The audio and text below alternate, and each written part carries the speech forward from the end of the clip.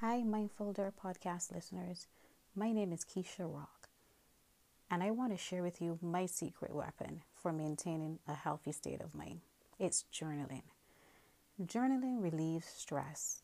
When I write about my emotions, I regain power over my feelings while reducing my stress levels. Whatever the situation or the circumstance I'm faced with, I'm able to better manage when I record it.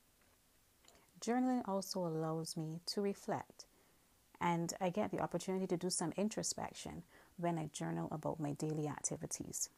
Journaling helps me to focus on the positives and negatives of my day and make an intentional decision about how I will face the day ahead.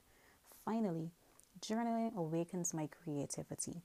My first book was birthed out of my passion and desire to record activities about my past and present, as well as poems and quotes which add value to my life and the lives of others.